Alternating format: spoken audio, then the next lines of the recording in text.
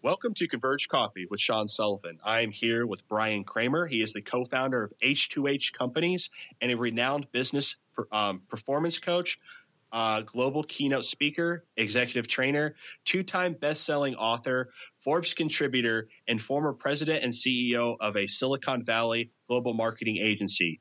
In his business performance coaching, Brian teaches speakers, executives, and entrepreneurs how to up-level their storytelling and create more business opportunities through the H2H method, which is human to human. Brian, thanks for being on the show. How are you? Hey, thank you for having me.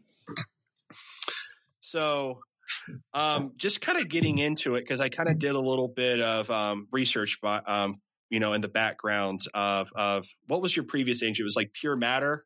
Is that correct? Yeah, that's right. It was Pure Matter brand marketing and social media.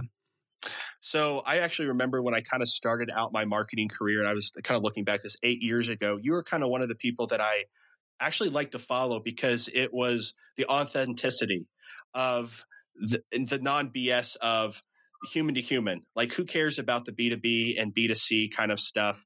And some people, that's kind of their framework of how they want to see it. But you're just kind of like, we're marketing to humans. We're helping humans sell.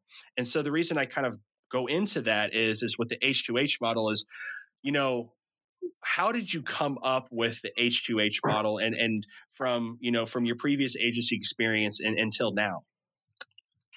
Yeah, that's a good question. So the H2H model, and first and foremost, I'm so appreciative that, if at some point 8 years ago, we, something caught on and then it brought us to today to having me on your podcast. So thank you so much for engaging that way. And that's what I love. I love engaging. I love people and engaging. And if you love that, you're going to succeed in this world.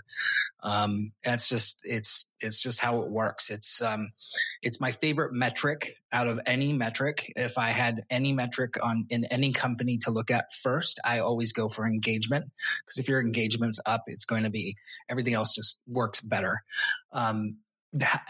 Let's see. So it was more than 10 years ago that we started at the agency talking about human design, human interaction, and human to human engagement. And then social media came on the scene. Social's not really that old still. It's still kind of new. I mean, we all were born without social media, so it's not like it's this brand new thing, or old thing. I mean, and so where we're at now, or where we were at least when human to human came up, was just in this new kind of, everybody could talk to everybody. Everyone inside of a company could talk to everyone outside of a company on Twitter, on LinkedIn, on Facebook, on social, on Pinterest, on anything. And you could get, support, you can get sales, you can do, all kinds of activities that we'd never had before. And that's what changed, because before that, it was a one-way direction of communication. It was the, companies that were broadcasting their message. Their ad marketing was just one direction: billboards, radio, TV, and then eventually digital came on the scene and ruined that whole thing. And now all of a sudden we're omnipresent, and we've got all the different things that we can do now, which is in the hundreds, if not thousands, of ways that we can market ourselves. And that is what changed, I think, marketing forever. And now it's just become this craziness of automation and artificial intelligence and machine learning and email marketing and sequencing and funneling. And I mean, the list goes on, right? Everything that we can automate today is what's taking us away from human interaction. And so my whole goal is to make sure, my whole hope, my dream, my wish for everybody in this world is to know that it's technology and humans working together. It's not technology versus humans or versus human engagement. And the more that we look at it that way, then we can start to look at where we're automating too much. Where are we putting too much out into the world? And what can we do to make sure that the human touch points that do need to be there in order to romance and engage and help others, as my friend Jenny Q says, be seen, so that they know that they matter to the brand, and that then they're going to trust the brand more. I like that, where it was romance and be seen, because you kind of can see it. And it's kind of funny that you mentioned this, like as social media has become relevant. I remember back, was it 2005? I was still in high school, and you had to get that individual link to be on Facebook's network, and how excited you were to do that. And then now it's easy to log in. But you kind of mentioned like the romancing and engaging thing. And if you kind of notice, even with social networks, it's beyond just Facebook and Twitter and Pinterest, that it's like online dating sites that are trying to capture in on that. And you can notice the waves, or even mobile apps of noticing the waves in that too, of everybody can crowd it. And then all of a sudden it's kind of like, oh, we're kind of done with it. Let's move on to the next best thing. And it's like, how do you keep those people engaged enough to keep them as loyal customers? So my first question is, based on from Jenny Q of being seen, is my next one is what are some small shifts that make big differences, especially in engagement? So it's small shifts are one of the most important things I think we need to focus on, because we're all so blinded by the amount of options that are out there. There's so many ways that we can connect with people right now that it can really stall you out when you start to think about how much it would take. And really, humans don't scale. You only have so many hours in the day before you have to just hire more humans. And again, it's a capacity, it's a limit. And so one of the things that I really believe in is just carving out and looking at how can we make a small little 1 degree shift in what we do. For instance, when you look at a carrier ship, like one of those big Navy carrier ships, they're massive. And to get them from one destination to another takes, an incredible amount of computer equipment to make that all work. Ironically, the compass inside of a carrier is still done by a magnet, and the magnet keeps that compass on track. And if that compass is off, which it is still today, it has to be recalibrated at least one time a year so that it is not off by 1 degree. And so a 1 degree shift for a carrier, get this, if it's off by 1 degree, it's 277 miles. So that's the difference of how far you can be off, but also fixing a small shift, creating a small shift, building a 1 degree shift into your business in terms of what you can really do, and making that incremental change can have massive, epic outcomes. How does that work itself at every company and engagement? In so many ways. Look at ways that you can surprise and delight people. They will take away from them something meaningful in a moment more than they will something that really tick them off, like not replying, not responding, not handling the situation. So we're talking about customer support versus marketing and sales. And they all have to work in tandem in order for everything to really rise to the top together and build that brand trust with your customer.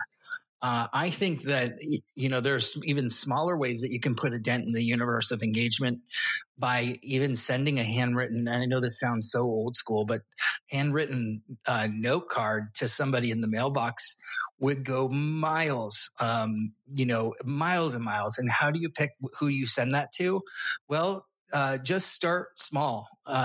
Start with a small group of people and then grow it from there. See what's possible, but make sure it's human and personalized so that you can get that really nice surprise and delight that you're going for. And when that happens, you just earned a customer for life.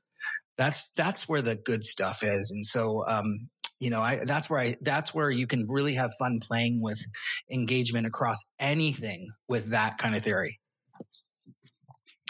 I mean, I love it. Like, trust me, I did some handwritten notes last year that has made an impact in it.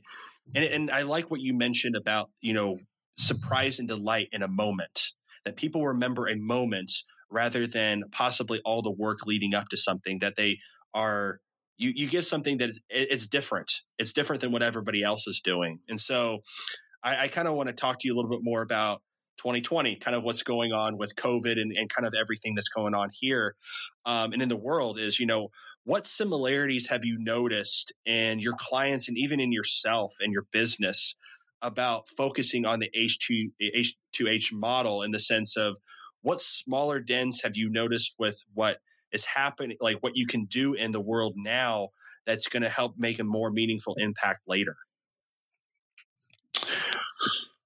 And this is just overarching, right? Big world thinking. Big world thinking. Yeah. Well, this is an interesting time because we're also focused inward, and we have more time to ourselves to think and to be with ourselves now more. There's so much to be said for going to work and being around people, but also I suspect that people are able to get a little bit more done because the interruptions are less and you're able to focus. So the question becomes, how do you be your most efficient self when you're working in and I like to compare it with solitude versus isolation. We're not isolated, we're in solitude. And so that's the first thing that we have to realize. Like we are still connected as people. We can still pick up the phone. We can get on a Zoom. We can still sit from people 6 feet apart. There are ways to connect with others. When I wrote my second book, Shareology, I interviewed over 250 people, and of all walks of life, psychologists, psychiatrists, CEOs, CMOs, you name it, VCs. And I took all the transcripts, I put them into a word cloud, and the number one word for what humans desire, for why they share with each other, is connection. And connect, when you take connection away, especially during the pandemic, it starts to pull away from that number one human desire that we all crave, that we all need. So the shift that we can make there is to, and I know this sounds kind of like a little woo-woo, but it's to just be kind to yourself. When you feel like you need that connection, go make that connection. And when you feel like you aren't there yet and you're not needing that connection, do an activity that just, lets you kind of be in the moment. Because I suspect a lot of people are being pulled into, a little bit more of their darker selves or their shadows, where we do have more time to think, and more time to think about, what's not working, what's not going right. Why am I in this? How am I in this? And I'm just here to say you're not alone.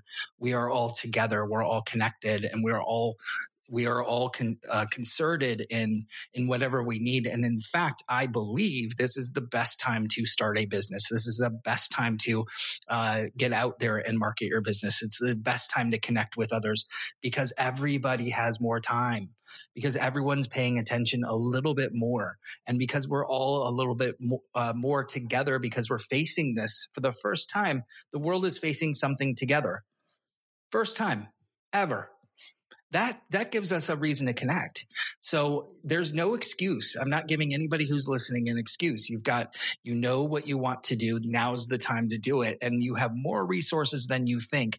There are so many people out there that would love to help you. Go do it. I love that. I've heard so many things. That's why I got my podcast back off the ground, of just that sheer human connection and that learning. I think that's the biggest thing. But kind of switching here, no more grilling questions in this part of the episode, but offline background. I know you're very much online guy. I looked at your bio and I'm like, man, how many articles have you written and how many awards have gotten? But it's very relevant in the way that you present yourself, that you're very giving. and you're trying to engage and help other people. So with the offline background, I'm a little starstruck. So, by the way, just let everybody know this. But is there anything you kind of want to share with the company, with the clients, or whatever? If there's any insights that you've kind of seen or pivots that you've seen, just even with that 1 degree that you help somebody, or even in your own business, you saw something and you pivoted, so you're not going 277 miles out of the distance. That you're seeing things more clearly, and you're seeing that connection between people. So the shifts that I would say for myself was, one of them was getting out of exiting my agency 4 years ago. And at that time I was speaking, or I was on the road for 175 days a year, and average. And and I was also helping co-run the agency with my wife. And it was a time in my life when, outside looking in, it looked amazing, but inside looking out, I was, I had put on so much weight from, traveling with all that horrible food on the road, and a little bit of alcohol, and I was on more planes and more, and it just wasn't glamorous. There wasn't anything about it other than the time that I actually got to be on stage, which was awesome. I love being on stage, but then all of a sudden it was I got overweight. Even as my doctor declared obese, got diabetes. I had stress. I was really burning myself out. And again, outside looking in, everything was awesome. Clients were Cisco, MasterCard, Netflix, and list goes on. And the places and the cities and the countries I was speaking was just so awesome. And yet I'm dying inside. And so I came home one of my trips, and I sat down with my wife, and I said, I think I've got to shift here. I in fact, at that point, I think it was a pivot, because I got to get out of this agency work, and I don't know what I'm going to do next. So we exited for, it took us about 6 months, to get to transition. And then a year, I gave myself a year just to chill and see what was next for me. And what that was coaching, coaching other coaches and consultants, and helping them to achieve the things that I did, but in a much more healthier way. I lost 65 pounds. I lost diabetes, and I am living my best life right now today. And I'm doing the work that I love the most. And so that little shift in my own life of deciding that this was not good for me, and this was going to carry me into a bad place, that was the big shift. I love that. Just that's the whole story, man. That's really cool. And I mean, you kind of answered the questions that I was going to ask about you, of why you do what you do. But if you want to elaborate more, but I noticed, we have those mental roadblocks in our life where it might look great from other people's point of view, but we're miserable. It's like the grass is always greener kind of thing, where we always compare, thinking, oh, they might have the great lifestyle they have, but there's something always going to be amiss. But it's really cool that you pivoted, and I've noticed just how much, because I think I reached way back, and I did not know you were traveling 175 days or average around the year, but I just noticed your social media presence has become much more engaging. Your website and everything has much more engaging. And so it's a true reflection on the behind the scenes story of how you changed yourself. And I think that's going to be really inspiring for other people to hear that too, of, what can I do? I don't have to take a huge leap. What's that first step that I can do in order to keep going? So about you, Brian, why do you get up? And what's the first thing you think of when you get up, when you're going to work and you're going to help, you help coach others? Well, so most, if not all people, I think, need a coach, a mentor, or a friend, probably more or a consultant, but somebody that can sit with an objective view from the outside in and say, what's working and what's not working. Because we are biased individuals. We look at ourselves and we see what we see, but it is so hard for us to see our own blind spots. If we could see our blind spots, they wouldn't be called blind spots and we would see them. But we have them. We all have them. And when we can't see the blind spot, we need somebody else to point it out for us. And then also hold us accountable so that we can hold ourselves accountable to getting to where we need to go. In my own coaching practice, what that means is that you have to get into the right mindset. If you don't have the right mindset, it's game over. That's just number one. You have to be in the right mindset for anything to work. That doesn't mean you have to be perfectly 100% happy every day, but it does mean that you have to have that motivation, drive, and goal to get to where you want to be. And that there's going to be some windy roads getting there, but eventually you know where you need to be. Number two is getting clarity within your own area of expertise. It's your niche, it's your message, it's your core why. To quote Simon Sinek, it's the essence of why you're being and who you serve and what you say about that. Number three is getting into the mindset of creating the offer that is unstoppable. It is something that makes it so possible. And it touches a pain point or a heart point that you know that you can help people to achieve and get through. And then finally, the last piece is now putting into practice the H2H sales method and the H2H community method. And both of those are like if I had $1 left or $5 left in my pocket today and I had to go start out a business today, it would be an direct investment in community. When you build community the right way, in an H2H model, you can scale a business any direction you want to go. So that's that. And so that's what I wake up loving to do, is helping to teach that model and helping to create that for others. And when they get wins and there's, they see that happening for them and it's working and it's highlighting, what they're serving in the world and how it's connecting, into their own joy. Man, nothing lights me up more. I like that. I was waiting to see what you're going to say about being inspired. I say getting jazzed, but I like what you say, getting light up. So, as for, outside of work, how do you recharge? What do you do as for hobby? What do you do as health wise? Because you kind of mentioned this before, but what do you kind of do as a hobby and health wise to kind of help you recharge?